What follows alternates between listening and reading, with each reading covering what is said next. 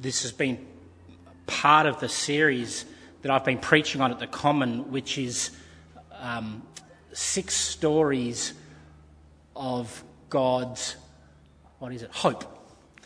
Hopeful stories. And this is a story of hope, and it's around the power of Jesus, the hope that we have in the power of Jesus.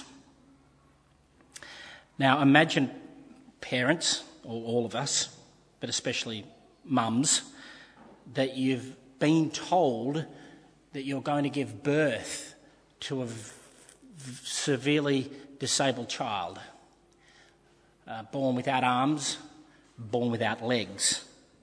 Imagine being told that. Imagine the storm that would hit you with that thought.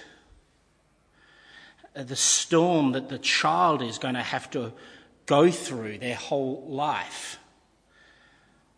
And no running with, the hair, the wind in your hair, and no athletics carnivals, or no cricket, or none of that.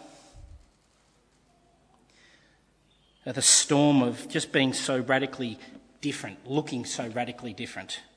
The taunting, the bullying, the frustration. Imagine your little boy coming home. I've got 3 of them. Imagine just day after day how hard that'd be. Just getting him in the car and everything.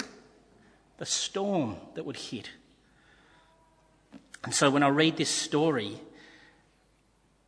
I get the disciples' attitude to Jesus, because this one hits our heart. Often the disciples, you read about them and they're made out to be stupid. They're not made out to be stupid. We just think we'd be different if we were them, but we wouldn't be. We're just like them. That's the point of them. This is what people are like in following Jesus. But I absolutely get their attitude here. It goes straight to our heart. Verse 38, they say, "Teacher, don't you care if we drown?" In other words, don't you love us? Don't you get it? See, these guys are professional fishermen. The Sea of Galilee is about 700 feet below sea level. It's one of the lowest places on earth. And just north of it, probably about 30 or 40 miles, I think, north is a mountain called Mount Hermon, and it's about 900 feet. And when the warm seas of the Sea of Galilee go like this, and the cold air coming down from the mountain hit, boom, awesome storms. Like often it's flat, apparently. I've never been there, but it's like glass. And then within an hour, it can just go boom. That's what happens on the Sea of Galilee. Huge storms. And it must have been a massive storm. Professional fishermen have fished this their whole life. And now they're saying, wow, we're about to die. It must have been one huge storm. Only a few hours earlier, Jesus had pushed himself off the boat. Do you remember the story? And he's on the boat and he's teaching. He's got like an amphitheatre, it's like this, I suppose. And he's teaching from the boat. And there's a massive crowd. And he teaches for a whole day, it says, on giving parables about the kingdom of God and what God's like and what Jesus is like. He would have been exhausted. So he says, boys, let's get an Uber. Like he gets in the boat and let's get out and and I'm going to rest. So he gets a cushion and he has a rest. And the storm blows in. And as I said, it's like the disciples are saying, if you loved us, you wouldn't let us go through this storm. If you loved us, you wouldn't give us a child without any arms or legs. If you loved us, then my marriage would be perfect. If you really loved us, I wouldn't have this terminal illness. If you loved me, this wouldn't happen. My body's failing, my moral compass is failing, my marriage is failing. Why? And you're asleep, God, on a cushion. Can you relate to it? I've been there. Just about every day. No, I'm there often. Really? See, we empathise so much with the disciples because often we feel like God's gone to sleep. So how did Jesus respond to their fear? Well, he does it in two amazing ways. He wakes up from his sleep, and the first is just the words themselves. In verse 39, quiet, be still. This is just a command of complete and utter simplicity. Now, this wasn't a show by Jesus. This wasn't like a Harry Potter type thing where you roll up the sleeves and you brace yourself and you get out the wand and you give an incantation and boom. No, that's not what Jesus did. There's no rolling up the sleeves. There's no standing and bracing himself. He just says, quiet, be still. We've seen, what are they called? Stained glass windows, haven't we? We've seen pictures of and he's standing, he's blonde and blue-eyed, and he's standing up like that with a purple robe. No. I reckon he's still on the couch. Be still, quiet. And it stops. And it stops just like a compliant child. It just does it. The second amazing thing that happened is that the sea was completely calm. This verse apparently can be translated as dead calm. Don't often see it out here, but completely flat, like glass. You know, you could hit a 7-iron off it. It's like flat, crystal clear. Now, skeptically, we can think, he just timed it, he just got it right, and he was pretty good on the weather. But we know that when there's a storm, waves go on for hours afterwards. They still go on. No, Jesus just hit, boom, flat. Fierce storm just stopped.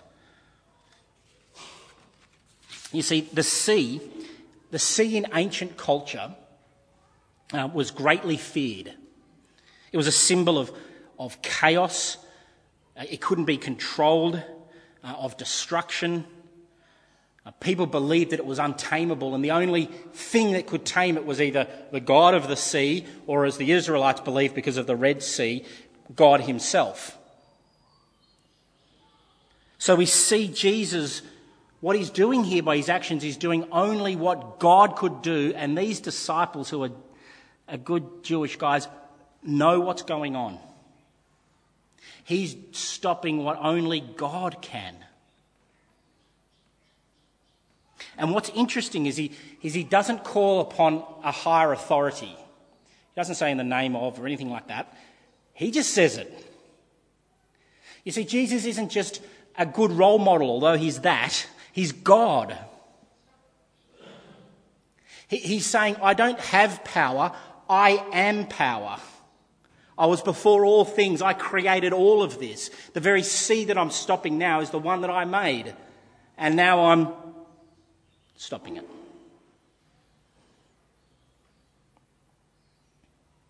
See, Jesus isn't just a model, he's the very model itself.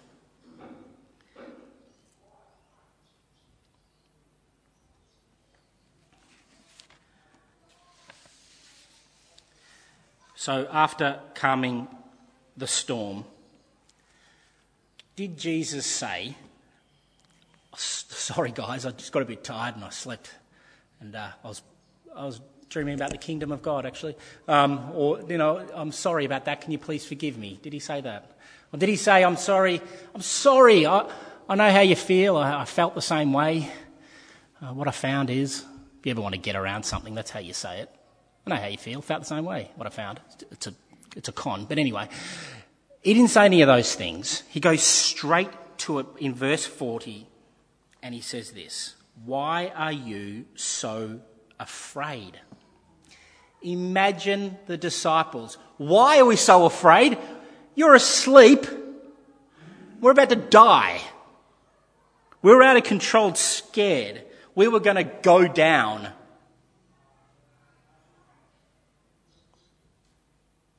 See, if you loved us, tell you why we were afraid, because if you loved us, you wouldn't let like this happen.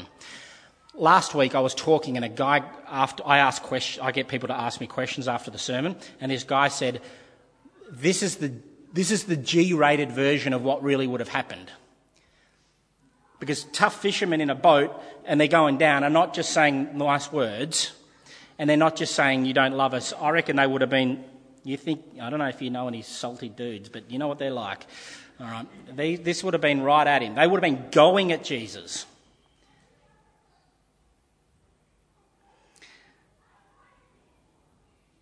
So now Jesus' question in verse 40 is really interesting because he asks them a question. He doesn't apologise, he says this.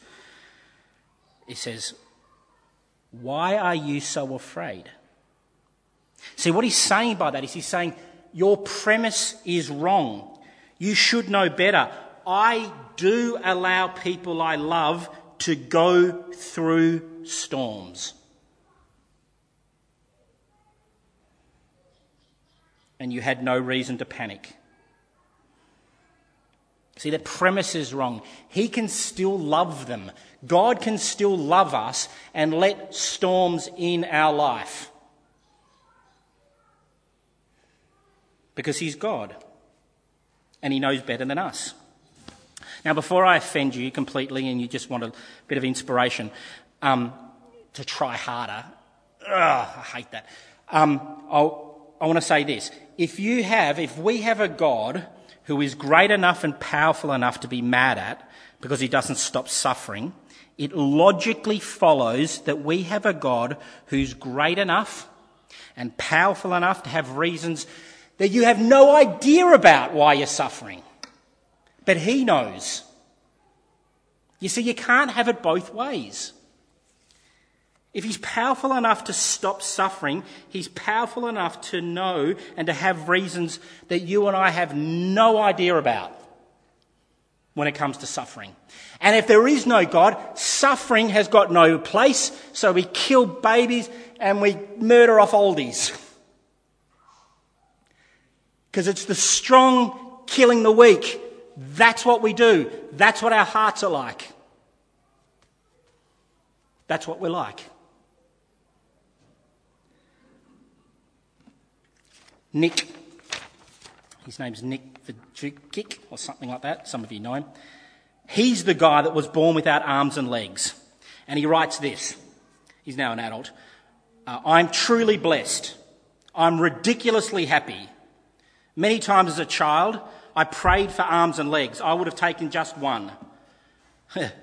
But God didn't answer my prayers in the way that I thought he would and I hoped he would. He said, there were days when I wanted to kill myself. I have tried several times. He did not answer my prayers." He goes on and he writes this, "God used me to reach people in countless schools, in churches, in prisons, in orphanages, in hospitals, in stadiums and in meeting halls. Even better, I've hugged thousands of people face to face, encounters that allow me to tell them how very precious they are. God took my unusual body and invested in me the ability to uplift hearts and to encourage spirits and to change hearts of stone into hearts of flesh for the Lord Jesus." There's a storm. There's a storm of a life.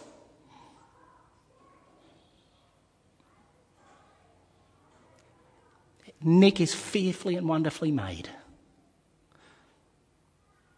It's the same honour that's bestowed upon you and me.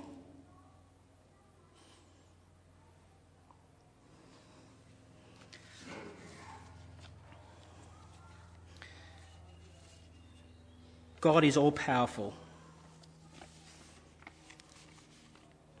He's all-powerful enough to stop suffering, but he's also all-powerful enough to let it go.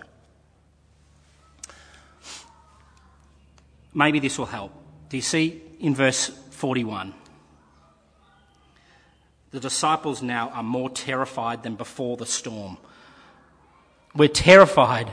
They were absolutely terrified. Why are they terrified? They're more terrified now than before. Because Jesus is more unmanageable than the storm, which was completely chaotic. He's more powerful than the most powerful, scary thing they can think of. The disciples have less control over him now than they did beforehand. They've got no control over him, actually. Who is this man? Who are you? I fear you. They had no control over the storm, and now no control over Jesus. They never had it. But there's a big difference, friends. This is crucial. The storm doesn't love you.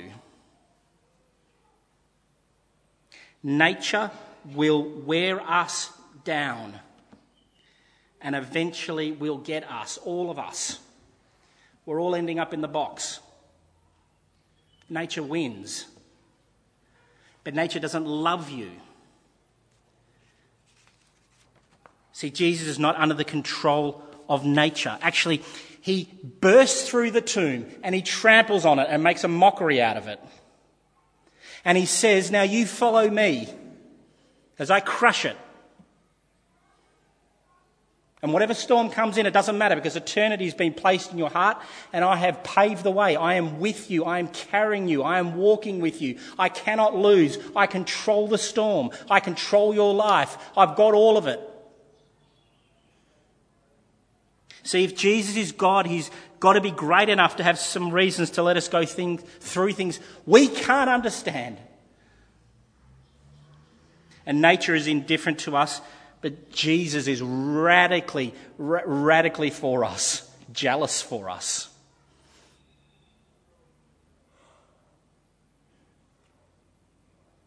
He's untamable. His love for us is untamable. Susan, in the story, in the Narnia series, asks the beaver about Aslan, who's the Jesus figure. Is he safe? Goodness sake, of course he's not safe. Who said anything about him being safe? But he's good. He's the king. Jesus is not safe. We can't control him with our clever questions or our philosophy or even our theology or even our church. He's radically for us. But he's good. And because he's good, we can trust him in every storm that comes in. He doesn't just give good, he is good, remember? Trust him with everything. My kid's going to be born without any arms and any legs. You're going to feel it. You know what I mean? It's going to crush you. It's going to be, the weight of it's going to be awful. But Jesus is the king of it. And you might not even know, even in this world, why it happened, but you will stand in front of him and it'll be perfect and it'll be right and you will go, praise the Lord. Look what happened because of this. Because he's turning everything into good, everything he restores, everything he makes for his purpose. So just let me finish here with the second question in verse 41. Do you still have no faith? Commentators say this could be just translated simply as, where's your faith? And it's like Jesus is saying, the critical factor in your faith is not its strength, but it's the object of the faith. When you fall off a cliff, if you do, that's bad. Hope it doesn't happen. But if you did, you want to grab onto and there's a branch sticking out, you grab onto it, don't you? How much faith do you have that branch is going to hold you? Not a lot, do you? That branch is going to hold you. See, our faith isn't about how much faith we've got. It's not a virtue.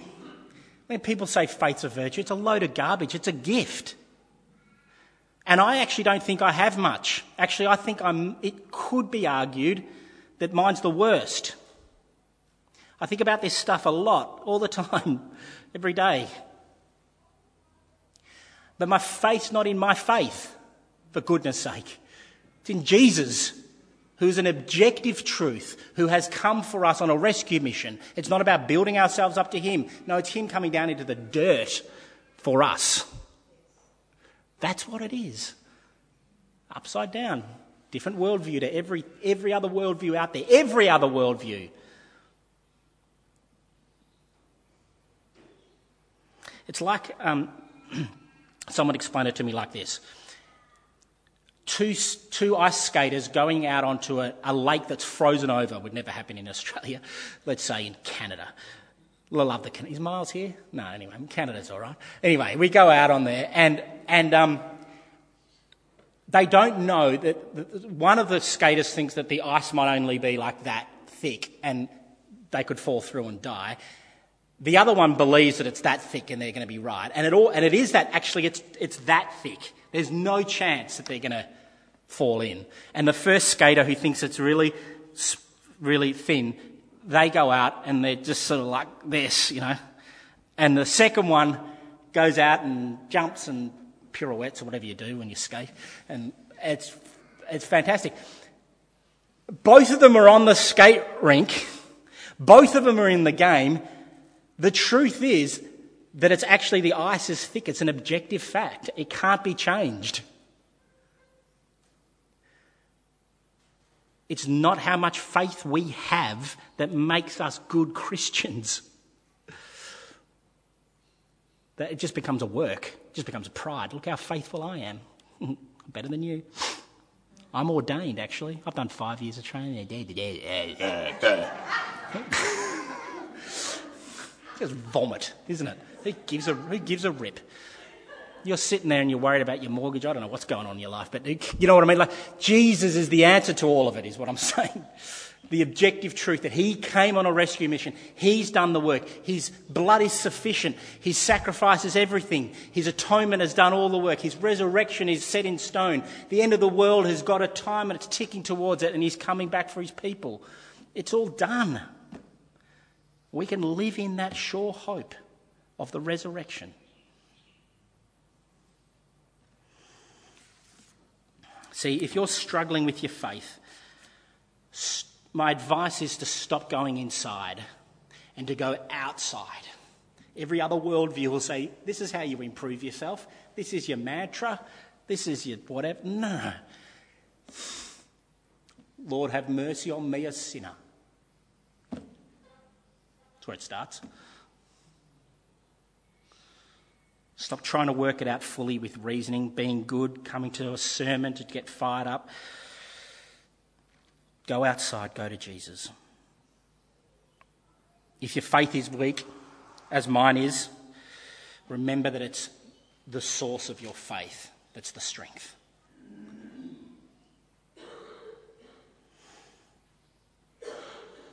Friends, faith's not a virtue.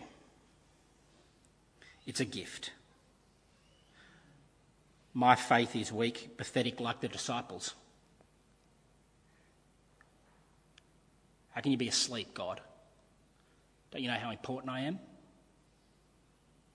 I might die. Yeah, I might die. Doesn't matter either. That's been defeated as well. See, he came down to us, to me, and he died, and he rose again, and he sent his Spirit. He's come to us. It's a gift. We have an untamable Saviour who's powerful, and he's powerfully good. And he's powerful, and he's powerful and loving. He is your powerful Saviour. Amen.